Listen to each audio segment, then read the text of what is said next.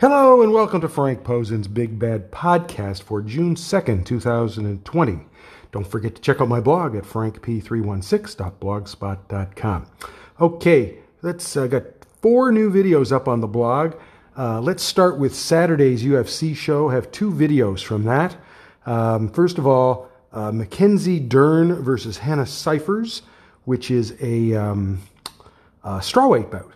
And so, of course, Mackenzie is a 2-time world BJJ champ. She's great on the ground, but her striking isn't so good. Hannah was known for her punching power in regional MMA.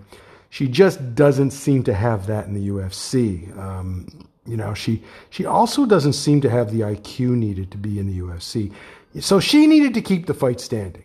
So once Mackenzie got it to the ground, Hannah made a couple of really stupid mistakes, and she got tapped out to a knee bar, of all things. Apparently, it was the very first leg submission in women's MMA in the UFC, and Mackenzie got a bonus for that. And I mean, I think it was the result of Hannah not knowing what she was doing.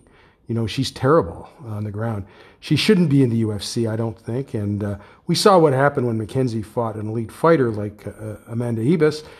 And that's the kind of fighter she will have to beat to get a sniff of the strawweight title. Okay, so that video is up on the blog.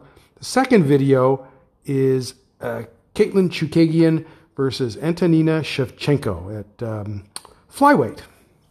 Okay, so the last time we saw Katlyn, she lost a title shot to Valentina Shevchenko. And I guess someone at the UFC thought it would be funny to have Katlyn face Valentina's older sister, Antonina. And Antonina was the betting favorite to win this fight.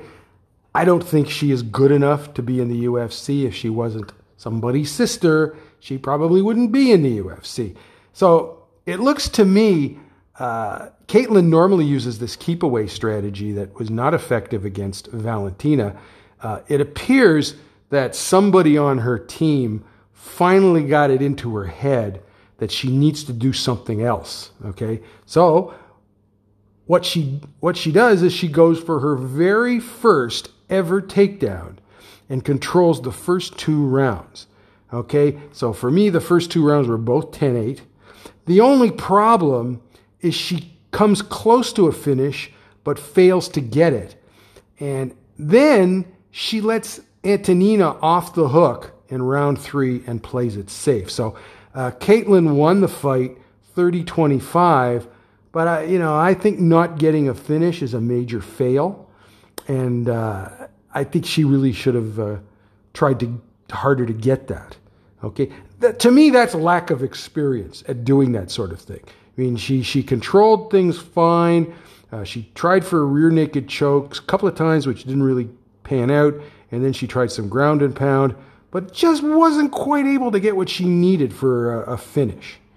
Okay, and the reason I say that is a fighter has to go for the finish when the opportunity presents itself. I mean, and she got away with that in this fight because, let's face it, Antonina's not very good. But I doubt she would have the same luck against better competition. And Katlyn said afterwards that, she's planning to take time off to start a family. So time's a wasting for her. All right, so those 2 are up. Video number 3 is... we have 2 videos from last night's episode of Raw. First one is Nia Jax versus Kairi Sane. And so you might say, again? But yeah, I know. But the whole idea of doing this is to piss off Asuka. Okay? So Kairi was getting in some offense, including a DDT, before she hit the steps on the floor. And she got cut and was bleeding from her forehead. Was this Nia's fault? It's been edited in such a way that there's no blood, and I don't think anyone can really tell what happened. There was a report right after the taping that Kairi tried to make it look good and propelled herself into the steps, so she accidentally might have hit the edge of the steps, and that would have cut her. But there was another report last night that blamed Nia. And so I tend to believe the first report, okay? Of course, Asuka came out to stare down Nia, and that was why this match was done in the first place, okay? So then, the second video we have up on the blog is Charlotte Flair versus Asuka, and so it's like a champion versus champion match. Ugh. Anyways, I expected a non-finish because they're both going into championship defenses. I just would have preferred a double count out to something, to something like what they did. Look, I know they have to build up Nia as a threat, but what they did was hokey.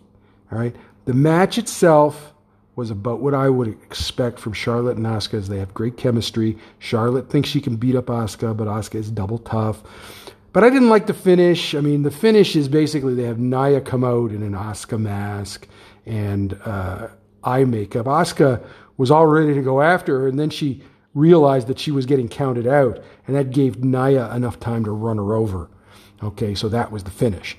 So the one good thing about it is it guarantees that Asuka will be double pissed off. So, and I like a pissed off Asuka. So I guess they have one more week to kill before the pay-per-view. Now, one thing I wanted to mention, over the weekend, the WWE banned a buckle bomb. You know what that is? It's a power bomb into the turnbuckles. And they did this because a few weeks ago, Nia Jax almost killed Kairi Sane with a botched buckle bomb. And the whole thing just made me laugh, okay? Because there's nothing wrong with the move if it's done properly. So it's not the answer. The answer is the same answer that we've seen for the last 3 years. They need to get rid of Nia Jax. She isn't any good. She can't wrestle. Okay? Really, Asuka's the only one who can have decent matches with her, because Asuka can have decent matches with anyone. But Nia herself really shouldn't be a wrestler. I mean, she's just awful. She has no aptitude for it, and she's not getting any better. She's getting worse. So, and she, because she's so big, that makes her extra dangerous because she doesn't know her own damn strength or whatever. And, she tends to be careless anyways. And I know they yell at her when she does that, but it's not enough. It's not working. Get rid of her. Fire her ass. Okay? So, but I don't think they'll do that because of who her cousin is, right? Well, maybe have him talk to her. Anyways, that's it for now. I'm actually hoping to do another one of my podcasts, the Big Topic in Women's MMA, to preview this weekend's UFC, main event of the UFC show, which of course is Amanda Nunes versus Felicia Spencer for the featherweight title. But stuff to get together with Schwan on that. But that's what I'm hoping to do. So if I do that, I won't do my own podcast on Friday. I'll probably do this one on Thursday or something like that. Okay. So again, check out all those videos on my blog. If you have any questions or comments for my blog or either of my podcasts, you can leave them on Anchor's voicemail. And if you have any, like to subscribe to the podcasts, you to do so at Google Podcast, Apple Podcasts, and Spotify. Have a good week. We'll talk to you later.